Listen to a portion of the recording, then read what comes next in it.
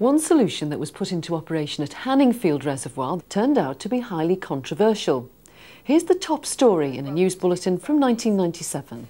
A water company in Essex has caused outrage after admitting that it's pumping processed sewage into the drinking water supply. 400,000 households in the south of the county are currently receiving water from a reservoir that contains up to 5% waste.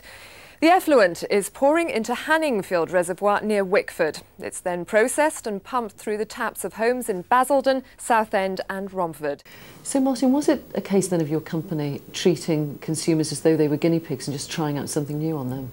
No, we weren't trying out something new. It wasn't particularly novel because in the south of England, water's been reused from sewage works for over 100 years. I think what the public didn't like, and we've now appreciated, is that we put the water directly into the reservoir. And although that had no public health implications, it certainly had public perception implications.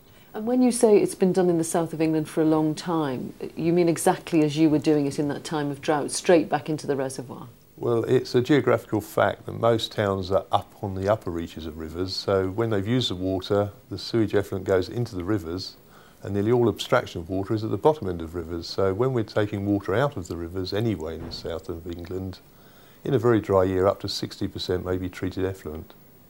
Claire, you're the arbiter on all this. Was that drinking water safe? Definitely.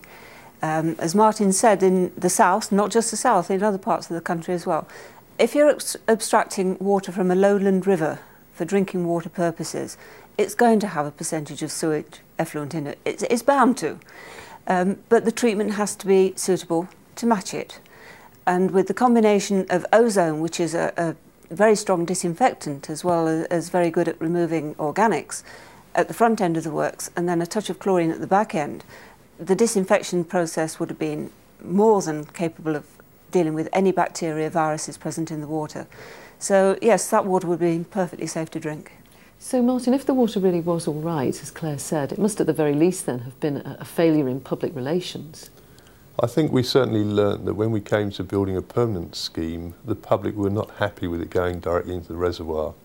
When we've actually planned a permanent scheme, we now put the water into a river prior to it going into the reservoir, and all the public concern seems to have evaporated. What did you tell them before you started on the process that we just saw on the film?